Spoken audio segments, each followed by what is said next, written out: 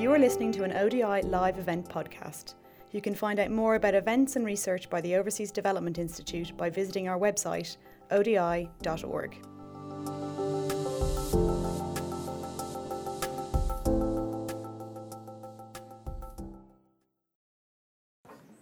I think I know a lot of you in the room, but for those who don't know me, I am Sara Pantuliano. I'm one of the managing directors at ODI, but more importantly, for today, I am the editor-in-chief for Disasters Journal, which I've been co-editing for almost 10 years now, 8, 9. But I do with my fantastic colleagues, John Twigg over there and Helen Young at the back. You'll see them later during the day. It's such a privilege to celebrate 40 years of the journal. And I think what is really great is that this really feels like a family reunion.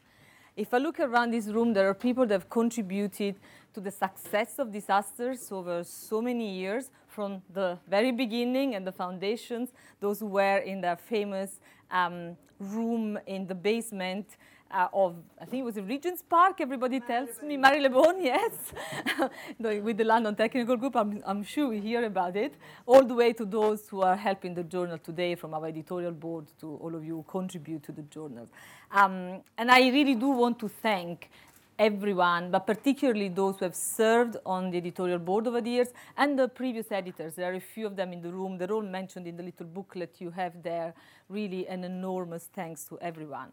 But also thanks to Wiley, that is our publisher, and is allowing us to do this today, because they've supported the conference and really got excited about celebrating our anniversary.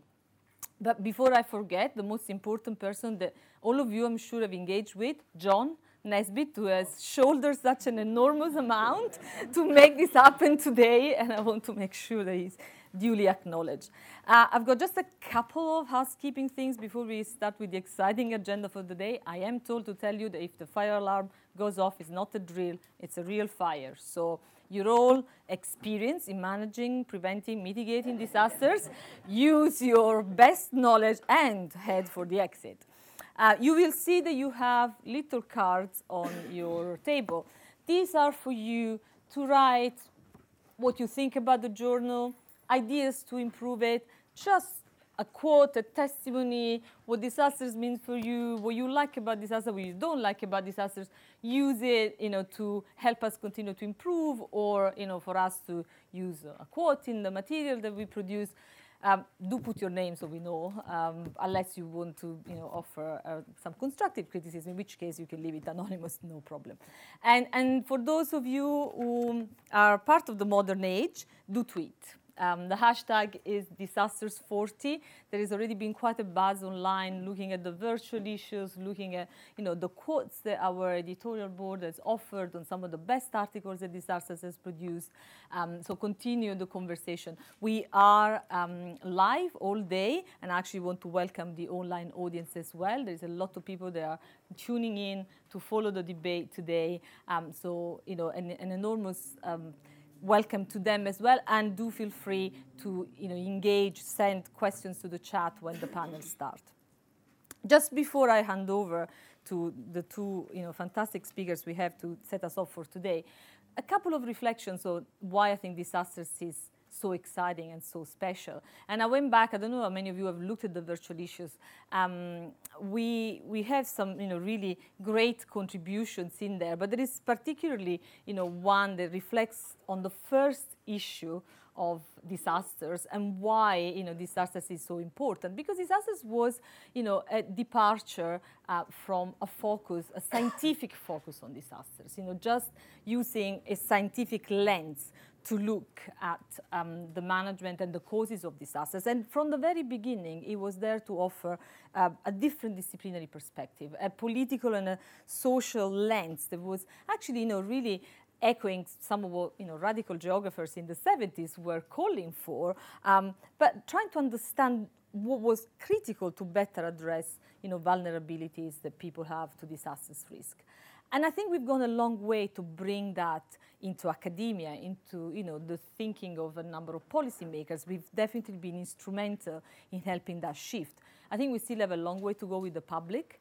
If you look at what is happening today, I think there is still a mainstream discourse on disasters that blames natural phenomena, that really does ignore or to some extent dismisses the underlying factors of vulnerability. So we still got a bit of a job to do to influence the wider debate on disasters. But I think within the policy community, we can be proud of what we have done in shifting the debate and the analysis over the years. And it's not just on natural-related hazard disasters. I think we've had a huge influence over the years through our work on famine, on food security, on food crisis, complex political emergencies, again, bringing that together with the natural hazard issues, introducing analysis and thinking and research on accountability in humanitarian response. And as John would say, also actually giving attention to some neglected issues in our field. The journal has pioneered discussions about local people's knowledge in mitigating, preventing, and responding to disasters. More recently, we've published a lot of work around mental issues and psychosocial aspects of disasters, and we're starting to publish quite a lot on people with disability and their experience of disasters. So issues that don't normally, that you don't normally see features in other journals. I think we can say proudly that we are the leading journal on disaster studies. And I think just the enthusiasm with which the invitations are sent to the speakers were received is a testimony to that. Everybody was really honored and flattered to be asked and accepted without any delay. We're very proud of the high quality content that we offer, the fact that we challenge and encourage policymakers, but we also offer a depth of conceptual and empirical research and analysis that allows us to be agenda setting. We think we have been agenda setting for the last 40 years, and we hope that we will continue to be with your support for the next 40 years. But without further ado, let me introduce Baroness Frances da Souza, who will kick us off for today. Frances is actually the founding editor of Disasters Journal. She funded, amongst the many things she's funded, and really the paths she's opened in her career, she funded the Relief and Development Institute, which was the first house of disasters. And then, later on in the 80s, joined with ODI, and that's how disasters ended up in ODI. But Frances can tell us all about the origin of the journal and some reflections on how it has evolved over the years. It's a privilege to have you with us, Frances. Thank you very much.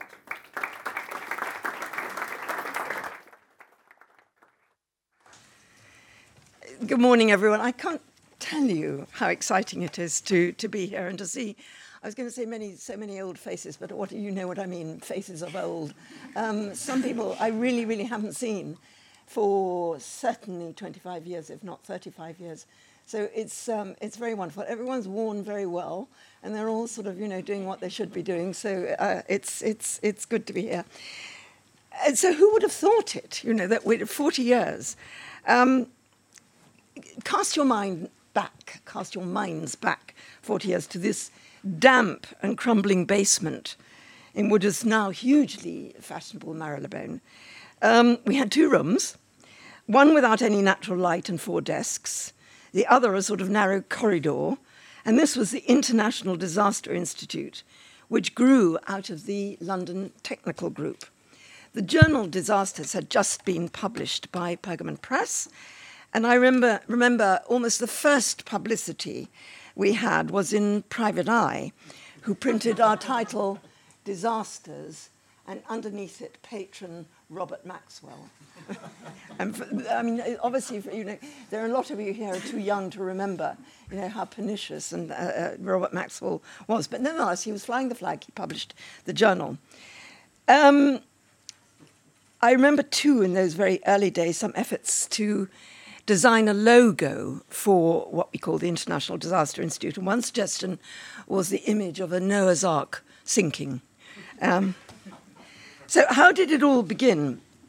Actually, with a group of very unlikely lads who came together, I suspect, with the encouragement of John Rivers, still very sadly missed, to use what they felt to be an unbelievably privileged education by world standards to make the lot of mankind better. John Rivers was a nutritionist, John Seaman, a doctor, Julius Holt, an anthropologist, John Merlis, an engineer, Mark Bowden, a social scientist.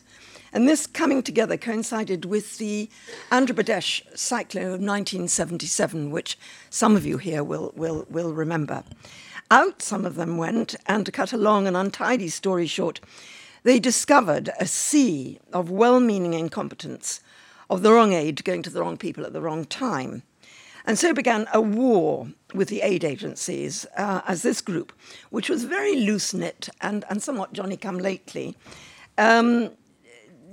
and welcomed all comers, which attempted to apply scientific method to what they perceived as the continuation of the Victorian Poor Law. You feed the hungry and you tend the sick, and it's their fecklessness fault, or their feckless fault, if they don't immediately benefit from such largesse. The journal Disasters was the vehicle for this research. So we became a body, the International Disaster Institute at that time, or as my children used to refer to it as the IUD. People came to work in our truly awful office. John Rivers was a fellow at the Nuffield Institute of Comparative Medicine.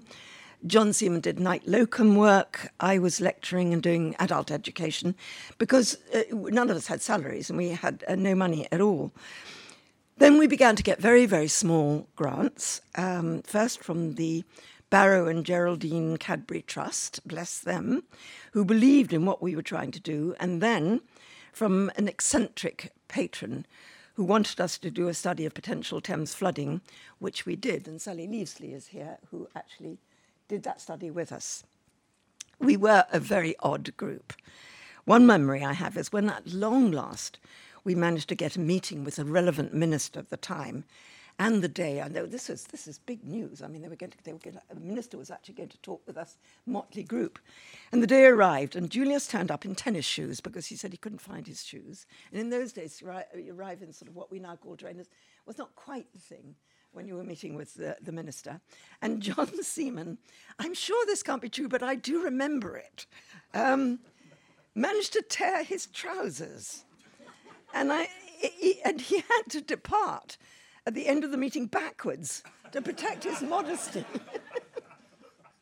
And that's, in a way, kind of summed us up. You know, we weren't all that slick and professional, but we were very well-meaning and quite angry, actually. A lot of us were quite angry. 1979 was the huge boat people refugee crisis. We focused on refugees in camps and documented their needs while observing some appalling decisions that were made at that time. Sophisticated drugs, including, for example, oxytocin, to makeshift Burmese refugee camps in Thailand. And this was in 1978. I think it was in 1978. I mean, plus ça change. The same thing is happening today. But as was explained, and indeed was explained to some of the major aid agencies there, that, you know, unless these drugs are administered by people who really knew what they're doing, they could be extraordinarily dangerous.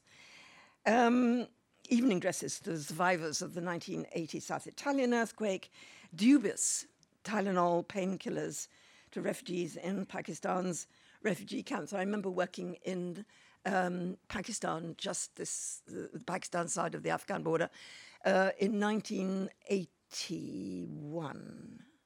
And it was at the time when there'd been a huge scandal about Tylenol pain-killing drugs manufactured in America were suspect. They were poisoned.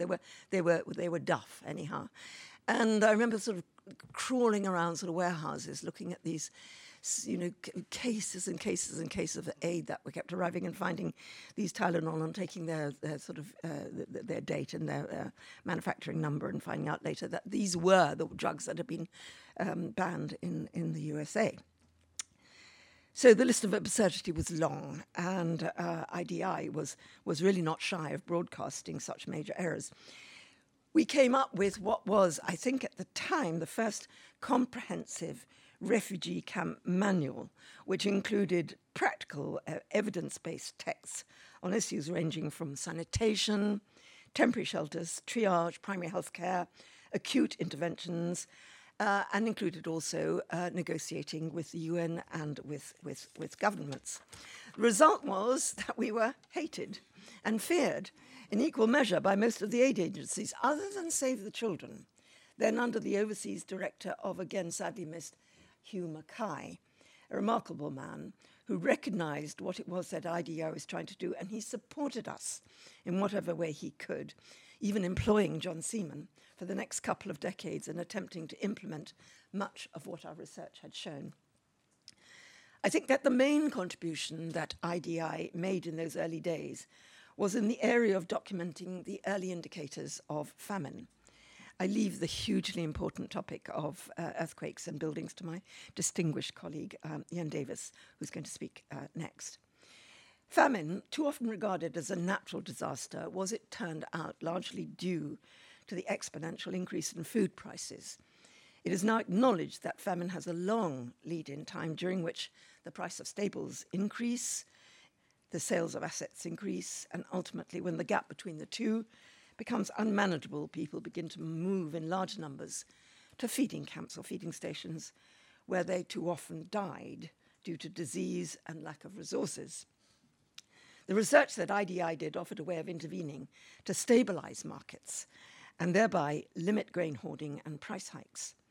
Amartya Sen was working on his seminal thesis at that time, but as far as I know, didn't have the on-the-ground data to demonstrate his theory.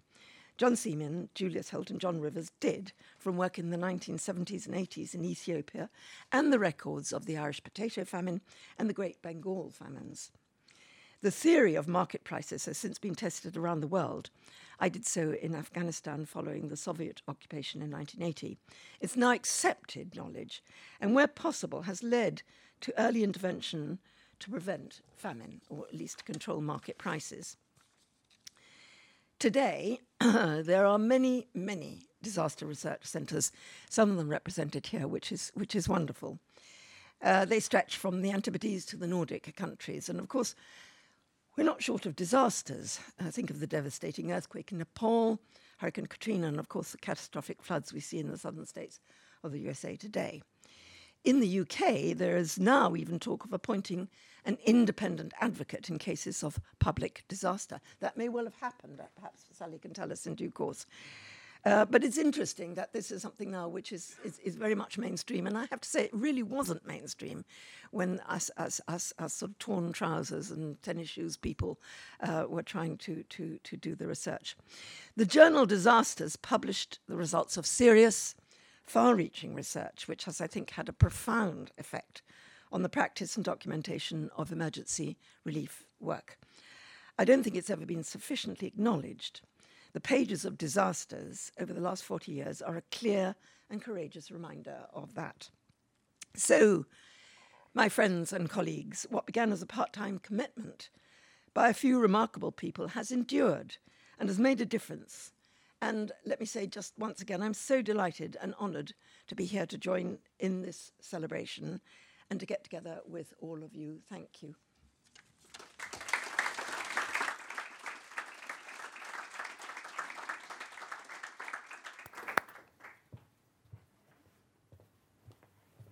Thank you so much, Frances, for taking us back to those beginnings, but really also helping us understand how it all came about and how pioneering you and the London Technical Group and everybody who was involved were. The beginnings and disasters have been a fantastic foundation for the work that the journal has done over the last 40 years. But let me now turn to Ian Davis, who has been already mentioned by Frances. While they were doing the politics and the famine and the food security, there was somebody that was continuing to do a lot of incredible scholarship on the natural hazard side of disasters. Ian, you've produced an amazing array of research over the years. I don't know, 16 books, 90 articles. Very challenging sort of bar for any of us. Thank you so much for accepting to do the keynote today. Thank you.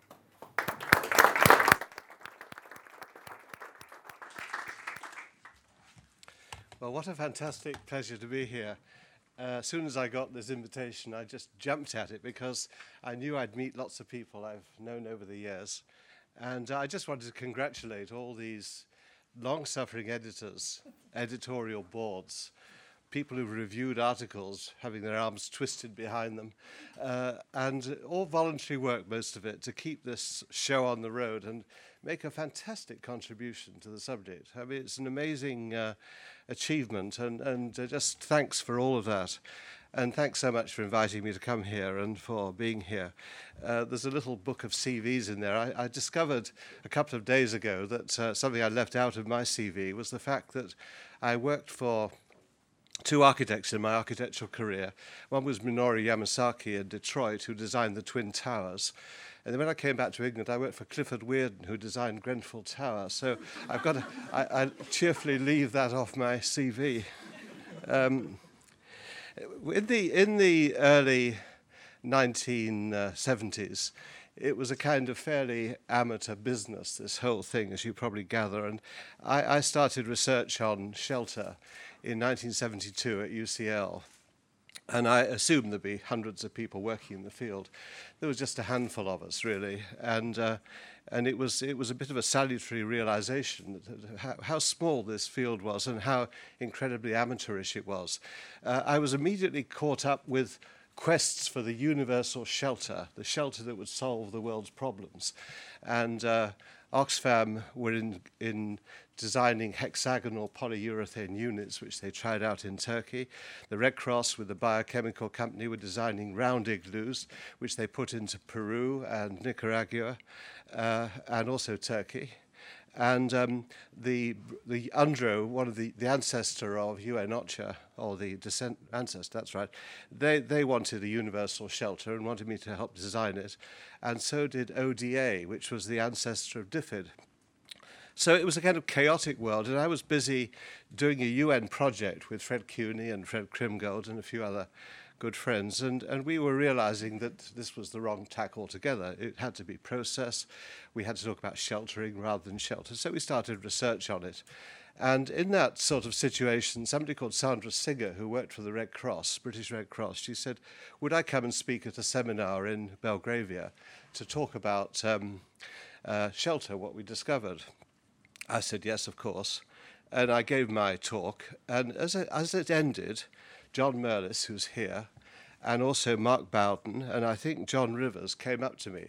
And they were very enthusiastic because they said, we're the London Technical Group, and we are going to start a journal with the help of that man of science and letters, Robert Maxwell. And they were going to actually produce this magazine, and could my article be in the first issue? And I said, well, great. No peer reviews, no citation indexes in those halcyon days. It just was a quick deal. And sure enough, it got in the first issue. And there was a wonderful editorial in that first issue by John Seaman. Is John here? Where? Oh, there he is. John, let me quote you. We hope the journal will cease its publication as soon as possible. When there are no more catastrophes, we will have to cease publication. Our closure is hopefully much more imminent than realizable. We shall cease publication when there is no further role for scientists in disaster relief. Well, a few weeks ago, David Alexander, who's here, wrote to me saying, John Seaman wrote in an opening editorial that he wanted to see the day when Disasters Journal would no longer exist, because there would be no need for it. At the moment, the reverse is true. It's needed more than ever, and he's quite right. We're all watching this litany of events happening at the moment, which is really scary. Anyway, I got this lovely brief from Sarah to detail the evolving nature of disaster studies over the past 40 years, noting the significant milestones, well, that's bad enough, hard enough, as well as their outcomes, probably impossible, ideally with reference to the role the journal has played, totally impossible. How do we know what role the journal's played? So I'm happy to talk about some of the evolving nature of disaster studies and happy to refer to my take on some of the milestones. But as for the outcomes, I think that's difficult because it's cumulative. What makes progress is all sorts of circumstances, articles, books, people, disaster events, etc. By the way, it's pretty wonderful to come to a conference where there's no PowerPoint.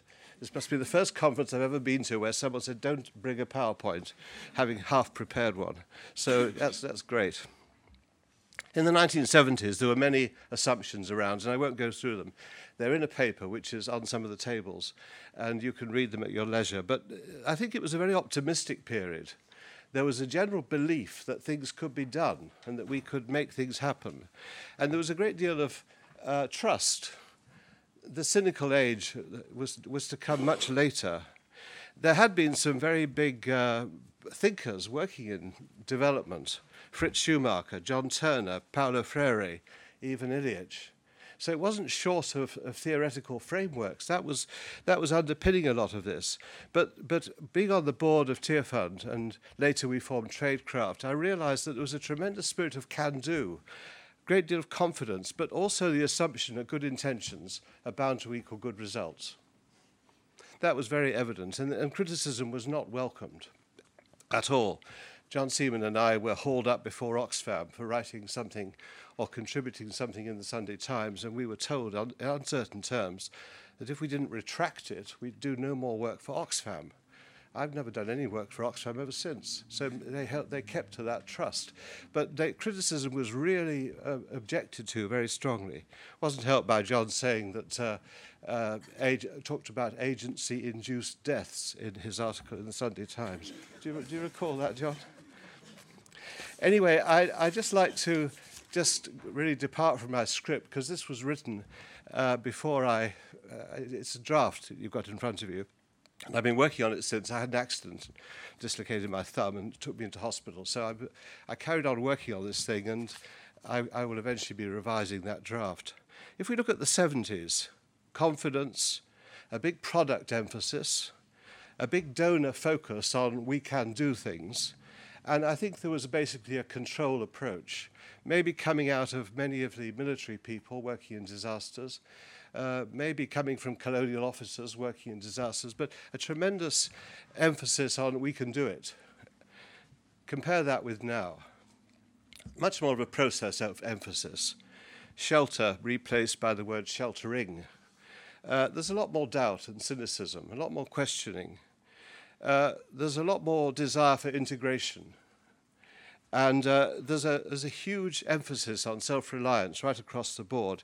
And I think trust is certainly evident to a degree it wasn't present in the 70s. For example, cash grants is an example of trust. In the 70s, it was always in-kind grants. So we're in a very different kind of era. And I'll just explain some of the big influences on change that have happened. I've listed just 7 of them. First, population growth. 4.1 billion in 1977, 7.2 billion now. That's 7 for every 4 when this journal started, almost doubling. Well, if you want an explanation for high levels of disasters, you don't have to look too much further, particularly where you see something like 73,000 killed in Pakistan, one of these countries with a rapid trajectory population growth. Urbanization is running at a colossal level. The tipping point came in 2006, where it equaled urban and rural, and now we've got a huge migrationary process to towns, and that's affecting disasters like Kathmandu earthquake. It affected Haiti earthquake tremendously. People moving to towns, cities, having to live on awful land, steep slopes, floodplains, and all the rest of it, and facing the consequences. Climate change, what a fantastically important process. But it wasn't thought about in 77. It wasn't until 85 that we started getting the articles, and 86 the IPCC was formed. I was looking up the Yokohama Conference of 1994, and I wrote a report on it in disasters with Mary Myers. And I looked up the report. There's no reference to the internet in that conference. And the answer was that people weren't using the internet. So what we've seen since 94 to now is this complete explosion. And it means that knowledge is accessible in a way that was completely unprecedented. It used to take me nearly 3 weeks to get a piece of information. I used to have to go to libraries. I even traveled to Boulder, Colorado to get some information. Now I could get it in a quarter of an hour with Google. But of course you lose something in that rapid process. You lose all the accidental things you find by having to do it with your own legwork. Mobile phone technology. And what started as a kind of extraordinarily expensive process has become accessible to just about everybody. And working in Haiti to find out that 96% of the population, one of the poorest countries in the Western Hemisphere, have got mobile phones. Astonishing. And then we saw research which indicated that they could track where people have gone. So we got the first piece of evidence about host families, because they tracked where people had gone to stay with other people. And that's the first time we ever knew how many people went and where they went and how long they stayed there. So the mobile phone also is bringing direct warnings. When I was in Gujarat earlier this year, they said the big change is that all the flood warnings are coming on people's mobile phones. So in future, they're going to get the warnings as soon as possible. It's not just Los Angeles that gets mobile phone warnings, happening in Gujarat, happening in India. Space technology, and of course that has produced warning systems, and that is why disaster casualties have been so dramatically cut. This current crop of hurricanes in the Caribbean and Florida, that would have accounted for phenomenal deaths 20 or 30 years ago. And in India, they're so proud of the fact that now, when they look at Orissa, they can compare hurricanes, or cyclones as they call them in the 70s, and what's happening now. And they've cut it dramatically, particularly by better evacuation planning. I suppose one of the big influences on the major influence has been these huge mega events. The tsunami. When the Guatemala earthquake happened in '76, and we commented on it in that first issue of Disasters, there were 22,000 deaths. And I remember a conference that John organized at the Royal Society, and we all lamented this, and we brought over Henry Quarantelli for the meeting. Nick Ambrazes gave the keynote talk, and he said, today's act of God will be tomorrow's act of criminal negligence. And we all thought, 22,000, that's absolutely appalling. Well, the tsunami, 222, I think 279,000, going up by a factor of 10. And then there was Katrina. So showing that really, that even a country as advanced as the US could make a dreadful mess of disaster planning. And when Cuba offered to help, it was a pretty valid response. And then we compared, say, two disasters in quick succession, Haiti followed by Chile. And the contrast is really extraordinary of how appalling the Haiti situation was and how brilliant the Chilean recovery was. So I just perhaps talk about a few milestones. I better just keep going. And I thought of a few keywords just to sort of bombard you with, and how words have changed. So, for example, Fred Krimgold wrote a PhD on shelter in 1972 in Sweden, and he called it disaster prevention. That was a popular word in the 1970s. Idealistic, a dream. Nobody can prevent. Just imagine this hurricane we've just seen. The shape of it is the same as the UK. You don't prevent things like that. The least you can hope to do is to mitigate them, and that was the next word, mitigation, favorite word in the 80s. To be replaced by DRR, disaster risk reduction. And there we had optimistic people saying we'll stop these big floods in Bangladesh with concrete. Mitterrand's wife got her feet a bit wet, and there was a huge French policy on trying to put these rivers in concrete boxes. And then people said, hold on a minute, this isn't going to work. We have to do something called living with floods, adaptation. And they replaced that idealistic notion of prevention with mitigation, reduce risks, but let's live with it. And then we had IDNDR, the International Decade for Natural Disaster Reduction in the 90s. I slaved away on the British Committee for 9 years. John and others were part of that. John Twigg and others were part of that endeavor. And we worked our socks off to try and improve things. And that led to a UN organization called UNISDR being formed, and a succession of UN conferences, Yokohama 94, Kobe 2005, Sendai 2015, and they had a big effect, Japanese sponsorship. And there was a big word coming in called resilience. Everybody loved the word resilience. They pinched it from the engineering community, and it had some good aspects to it, and it still has. And John wrote a seminal study of it, which is so useful. First of all, absorbing shocks and bouncing back. Bouncing back was good because that brought together the emergency management people and the risk reduction people, and change and adaptation. Resilience has got many nuances, but it became the favorite word all over the place, and organizations were called it, and you almost got sick of the sound of it. And in fact, in the university where I was teaching, I always banned students from using the word, trying to sort of get some other words going. There were two communities developing, the climate change community and the risk reduction community, and a project was divided to bring them both together, and about 140 of us were put together in Panama and Australia and wherever we met, all sorts of exotic places, and we tried to understand each other's languages. The climate change people, by mitigation, meant cutting carbon. We meant building safe earthquake-resistant houses. The terminology was different. But we laboured away on that, and it was an exciting venture, but I'm not sure if anything much was achieved by it. But out of that process came CCA, Climate Change Adaptation. And that was difficult because that wasn't just risk reduction, because part of adaptation to climate change was planting vineyards in Yorkshire, or changing the apple crop in Gujarat, or Punjab, grabbing some of the good things of climate change as well as all the horrific things. And maybe the last word on that litany is building a safety culture. The terminology is changing from prevention to building a safety culture. Now, if we look at famine and relief, and Francis has alluded to it, that's not my field, but it's been interesting to see how famine relief, early days, 60s, 70s, is now productive safety nets.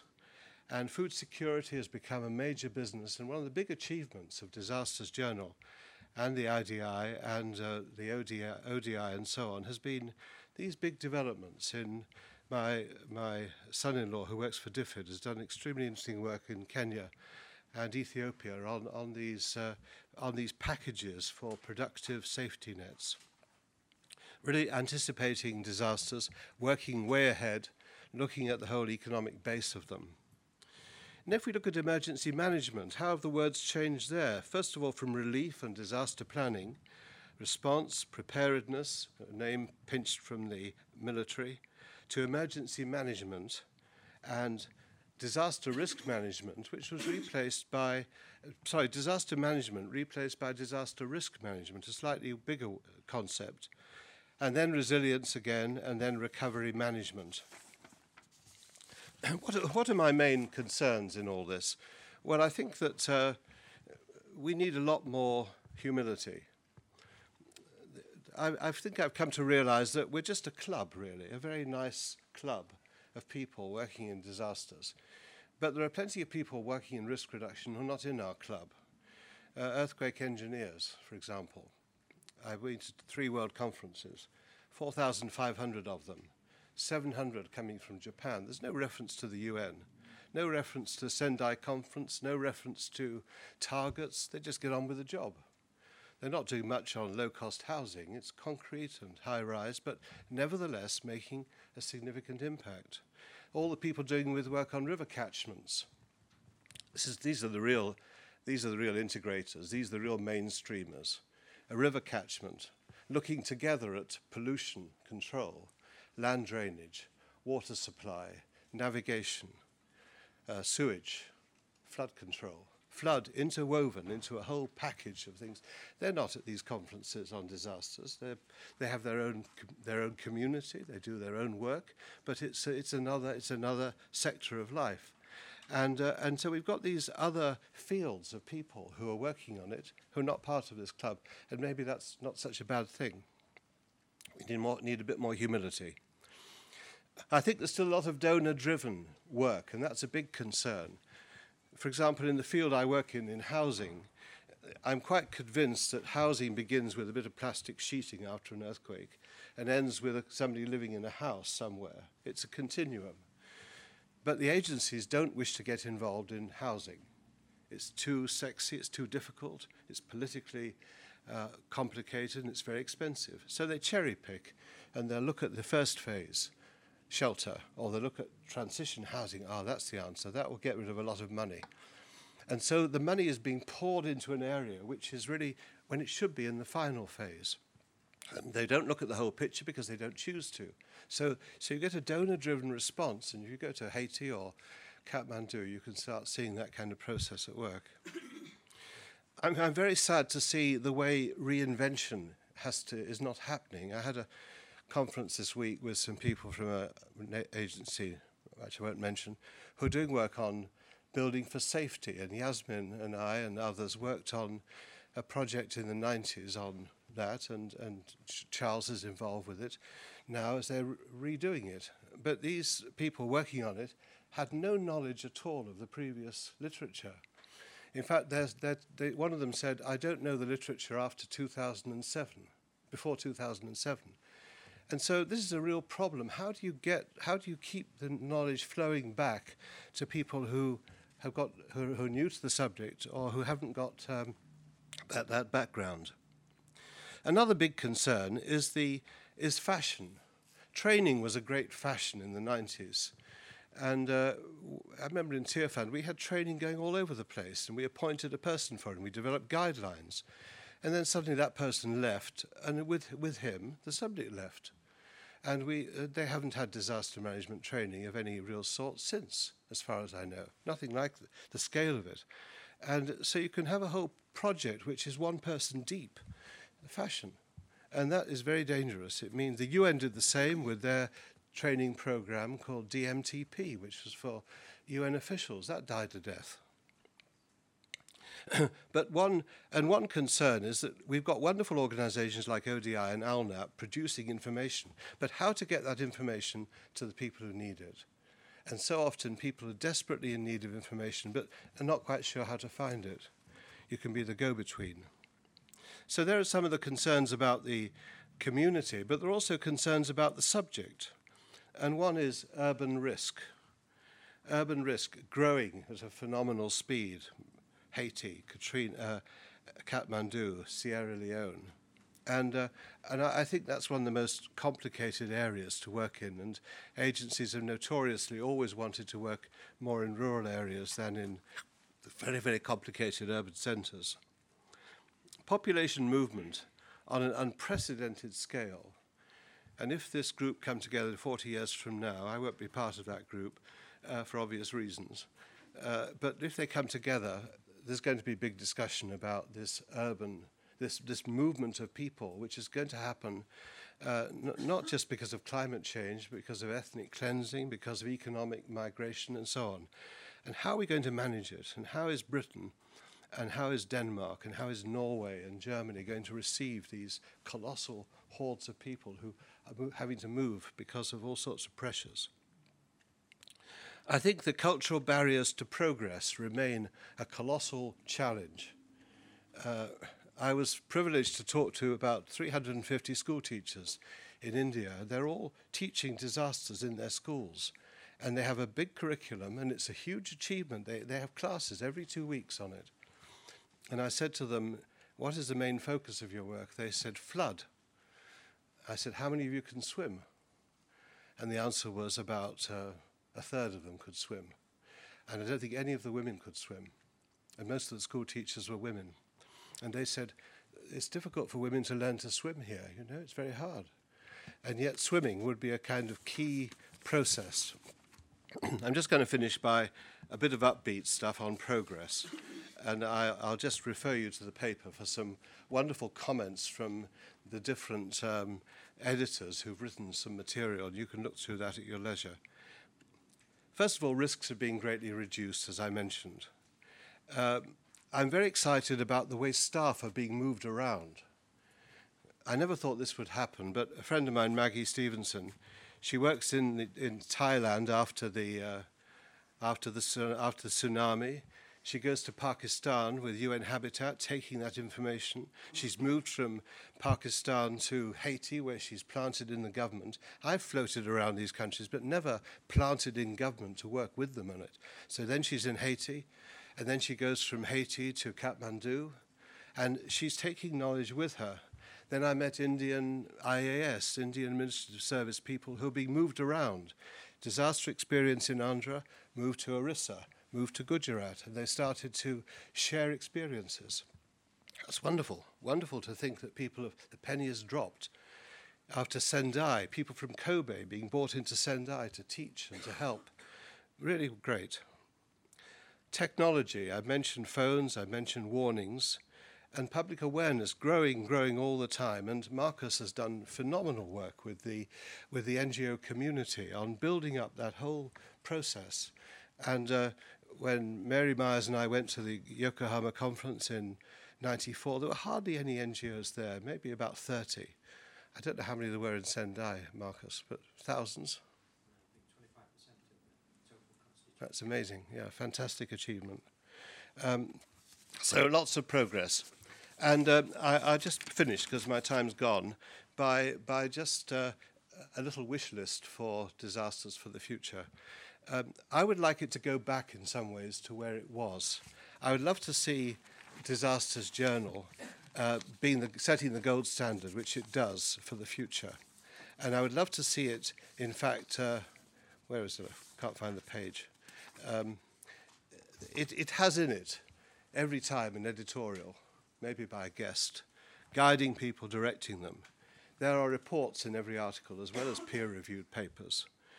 David Alexander said, that sense of being part journal and part magazine that was common to many journals 40 years ago has gone. There are no more conference reports, book reviews and announcements, as the space is needed for articles. Why? Why should it be? Why should we just have a diet of indigestible peer-reviewed articles? So we need editorials, we need reports, we need key material, state-of-the-art papers, commissioned papers, and we need letters to the editor. And every person who drops off this planet needs a good obituary. Every person who's key on it. I've written a couple for disasters, so I know they do them, but there are quite a few names who never got them. Why not?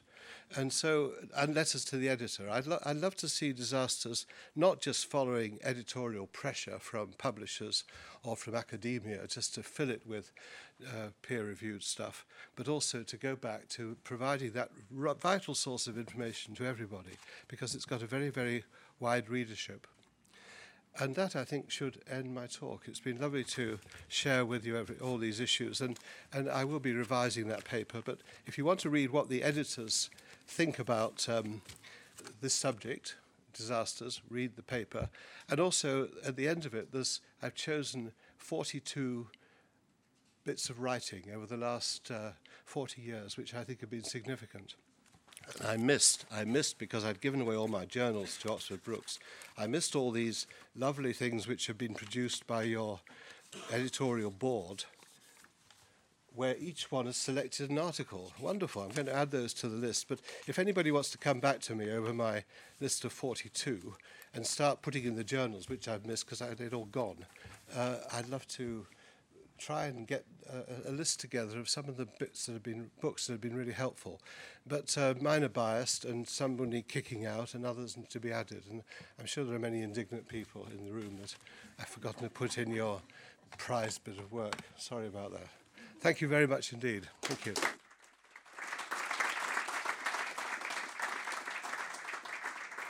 Yeah, come back here, because we got 15 minutes for questions. I'm sure there'll be, questions and comments.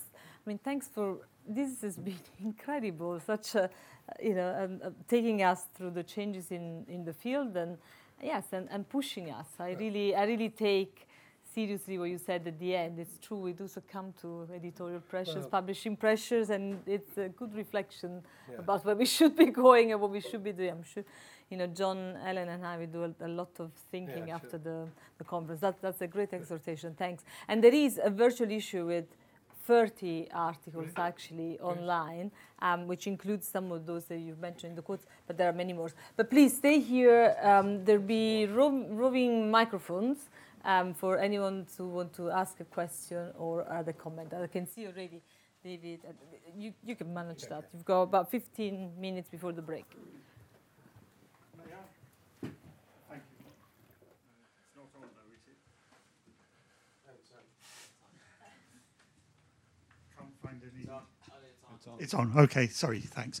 I just wanted to add something to what Francis said, first and foremost. When Disasters was run by the International Disaster Institute, actually the editorial temple was actually a very narrow door between, on the one side, the headquarters of the Intermediate Technology Group, and on the other side, a boutique called Rich Bitch, which was always very ironically received. And, another thing about the layout inside is that, yes, there were 2 rooms, but when we wanted some real inspiration other than that which we very obviously got from Francis, we had to go to the outside toilet where, chained to the wall, there was a copy of Frank Muir's autobiography.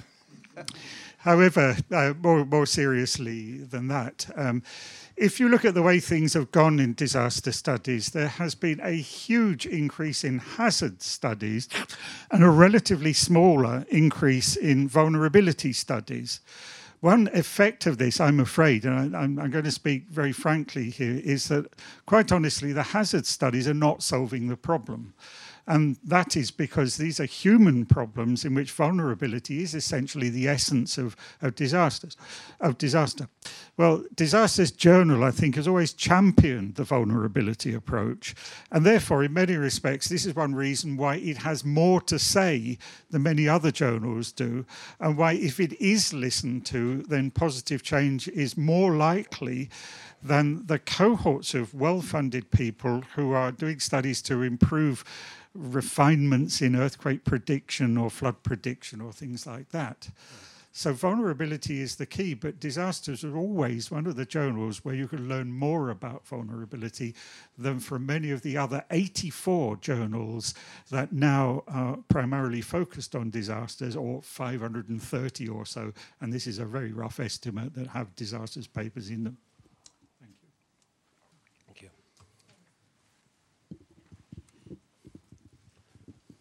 Thank you very much. Ilan Kelman from UCL, and this has been absolutely wonderful, so insightful, so educational, so helpful, particularly from the historical perspective.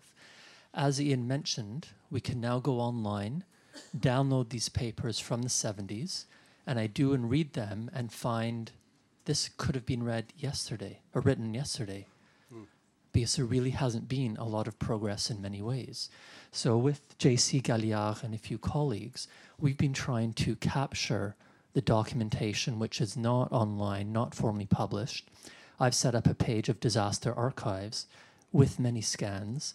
I was devastated to discover that the journal Mass Emergencies, which used to have the full text online from the 70s and 80s, the website has disappeared. I don't know who had that website, who owned it, who was managing it, but that may now be gone. So as I've been tweeting my question to Ian, to all of us, including John Merlis, who I think was here, and who I said I really have to get to his garage at some point and go through the archives, how do we capture the DMTP? How do we capture your notes? How do we capture the speeches that we've just heard with this wonderful, exciting information on the International Disaster Institute and the material which I would never know about, the stories I would never hear, because so much has changed and so little has changed. Yeah, Thank you. Thank you.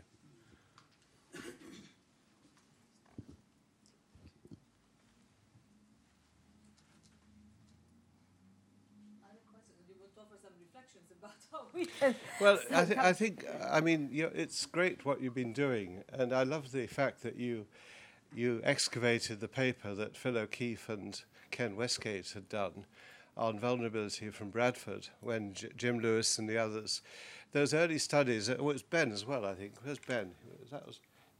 Where's Ben? I can't find him. Ben, you were one of the authors of that piece, I think. That was when those early vulnerability. I mean, one of the problems is, how maybe back to you, Ben, is if people don't have the appetite to dig back on it, how are we going to get some of those lessons? It's as if the wheel has to be reinvented by them or by a new person, as if they personally have to go down the same route without realizing that that work has been done. I'm very concerned, for example, that this new Building for Safety project, which Charles and Bill Flynn and others are involved with, is simply going to state some of the same ground. And I said to these people who are doing it now, I said, you've got to learn that there were limitations there. For example, we focused on builders and craftsmen in that series. We didn't focus on the users of buildings because they're the ones who often modify a building and make it unsafe when it was safe to start with. They demolish the shear wall, which stops the building collapsing. They've taken out the triangulation in the bamboo, which stops a wind building from falling. So how on earth do you keep knowledge alive, and how do you encourage a learning culture, Ben?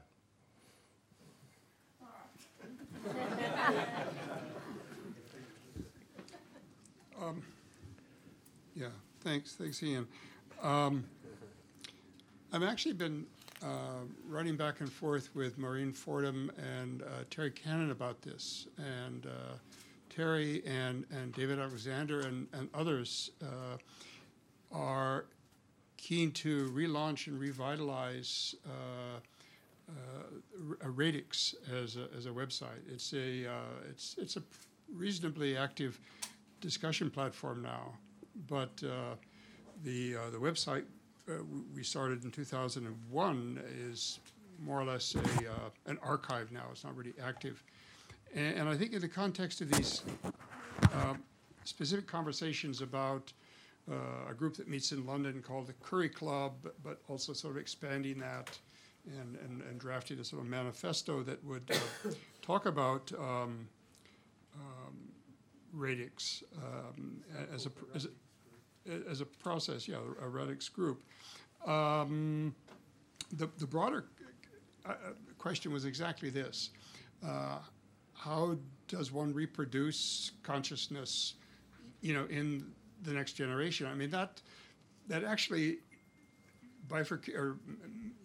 divides multiply into lots of different aspects. I mean, one is teaching at the secondary school and the undergraduate and professional training level, and that just has to be done. It's kind of grunt work, and making sure that people do teach classics in this field.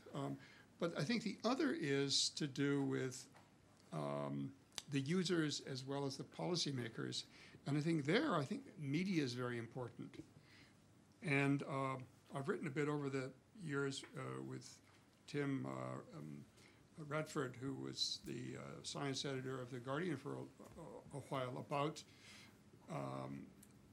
developing relationships with digital and print media folks, and actually providing resources to them, but actually learning their worlds back and forth, and making sure that there is a sort of, not just when things like the floods in Houston or tsunami or the Haiti earthquake take place, but more or less constantly there is an attempt to talk about vulnerability, to talk about the creation of risk. There's a tremendous amount of finance capital surging about the planet now, and a lot of it going into urban development of one kind or another, whether gentrification or, Wall Street actually, those banks are the largest single realtors, landlords of rental properties in the United States now, because of the defaults and so forth, and the changing in the residential behavior after the big financial crisis in the mid-2000s. So how do we actually continue to talk about risk creation by people who actually should know better, right? And I think that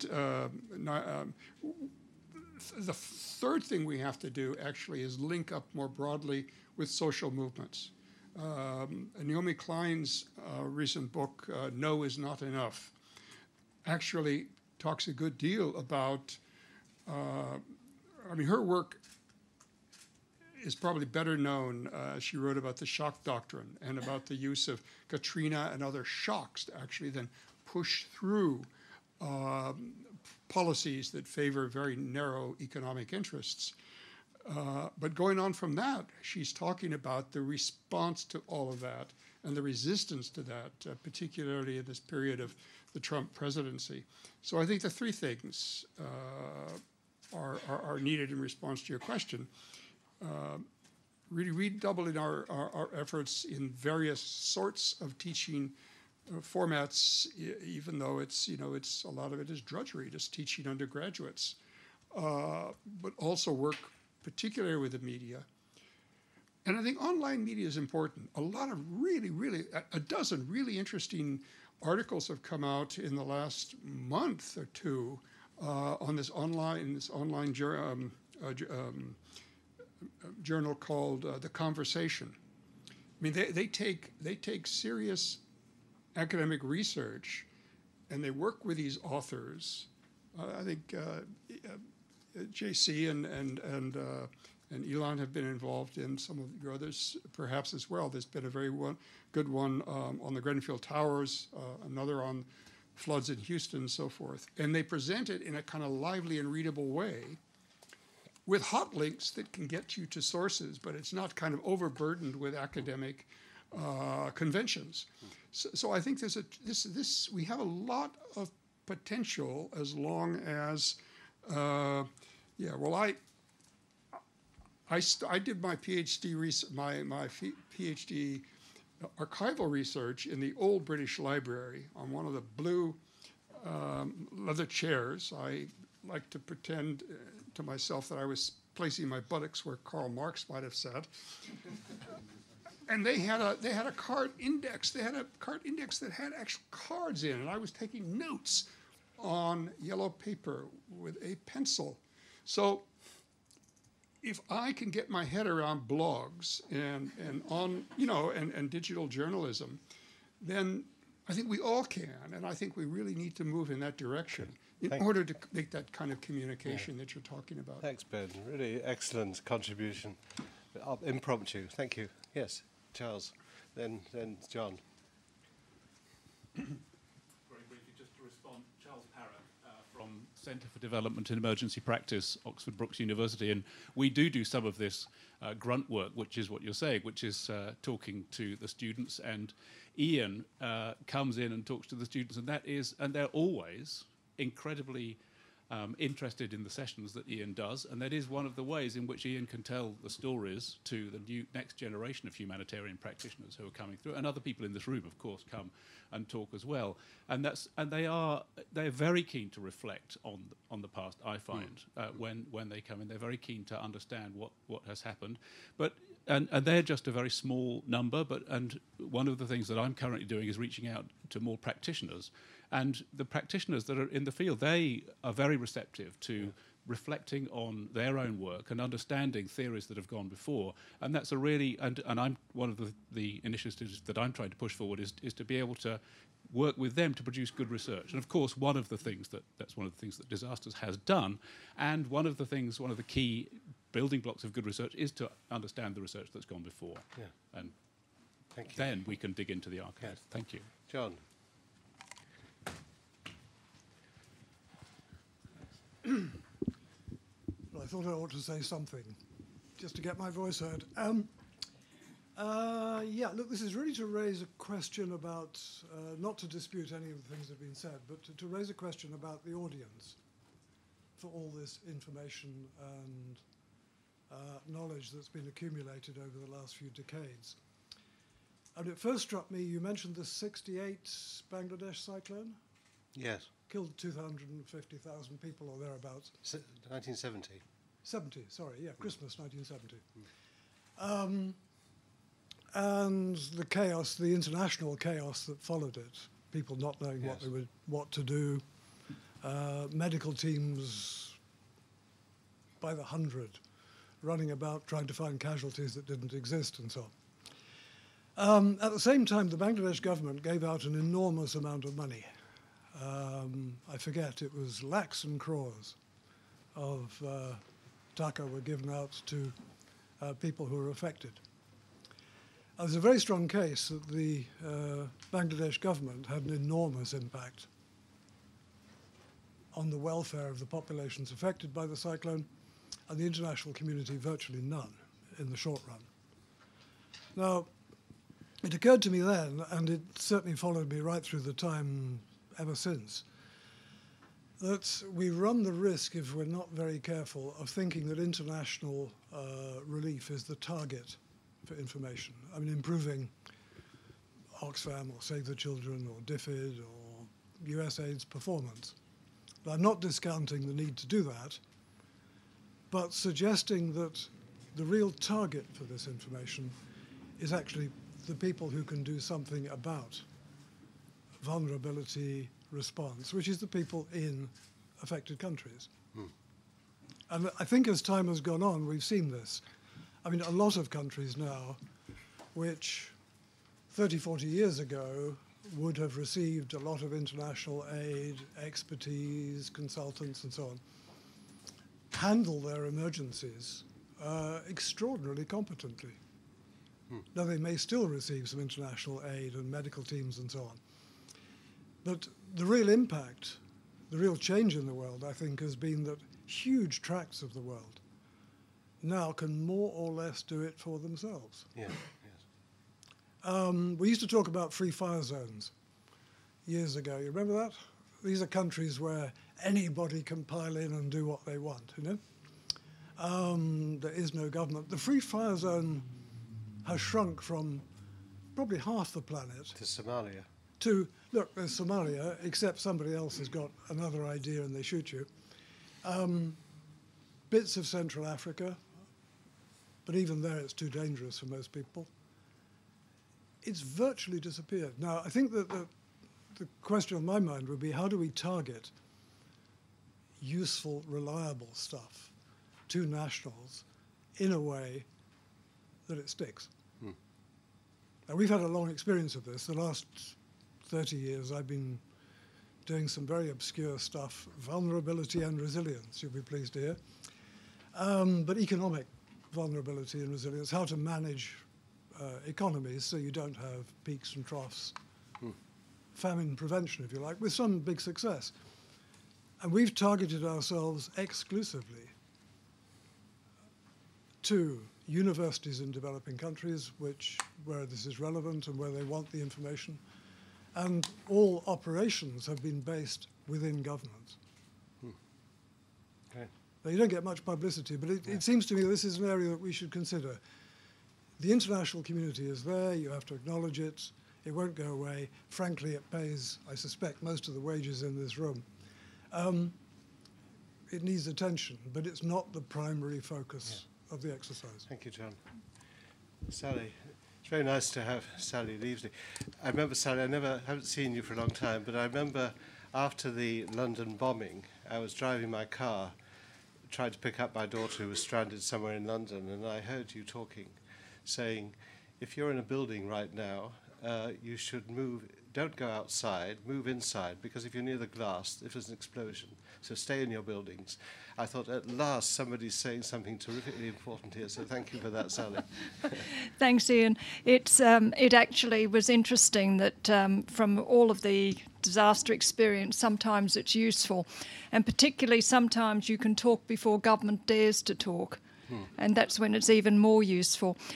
Thinking of the real impact of the knowledge, the historical knowledge and the current knowledge of the brains pool in this room, and also connected sort of through the live streaming we're doing today. I think the themes that have come through in the questions that are very important is how can we maximise this capability really for the benefit of people? And I think there are two things have come through with the work that's going on now, and picking up sort of John's area. There's a huge amount of work which can go into strategic models, and putting it together in an integrated model framework then it gives a tool that can be used. And I think that's where a lot of the data historically and currently with the research that's being done, people strategically should start to pull that together into very useful tools. The other thing which is very important, and I think if we take a snapshot on where we are, I would suggest that if we look at the Grenfell Tower in the Western setting as an example, it's an appalling example of how much disaster risk and crisis management information has not succeeded.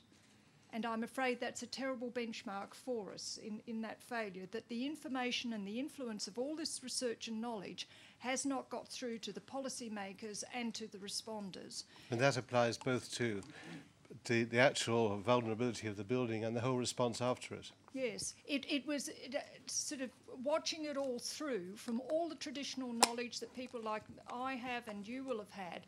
You would have seen it as a catastrophic failure in which a huge number of people died who should not have died.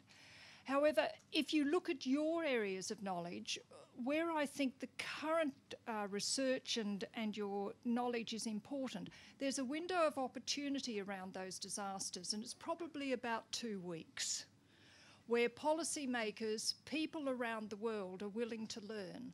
So those of you who can communicate, and picking up the other sort of response about blogs and media communications, it's in that vital couple of weeks that your material and your influence and your enthusiasm can actually create new policies because people are ready to listen. And it's the immediacy of that information rather than the mind-breaking long-term research that you put into journals. It's picking that up in a 20-second media grab that may make all the difference. So I'd suggest that you really look at how you start to present that. One last question here, because I want to make sure we get to the break. Thank you so much. Hello, Jim Kendra from the Disaster Research Center at the University of Delaware.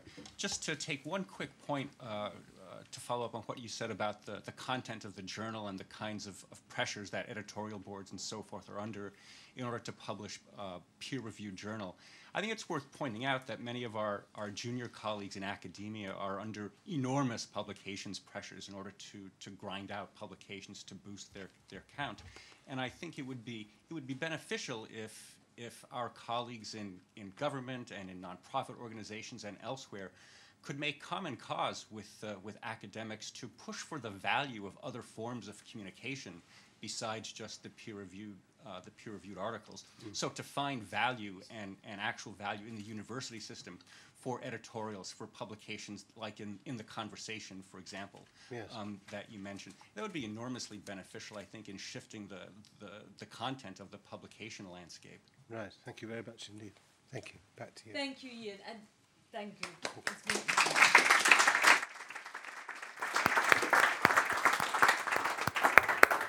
Great first session to start us off for the day. We have allowed for fairly long breaks because we realized that people also have an appetite to reconnect, chat. Many people haven't seen each other for a long time, so use the space. We've curtailed the break a little bit, but maybe I will allow 5 minutes at the other end. Let's try and get back by 11:20, so we've got plenty of time to chat and sort of reconnect with all friends, and then we get started with the first panel. Thank you very much, Francis and Ian.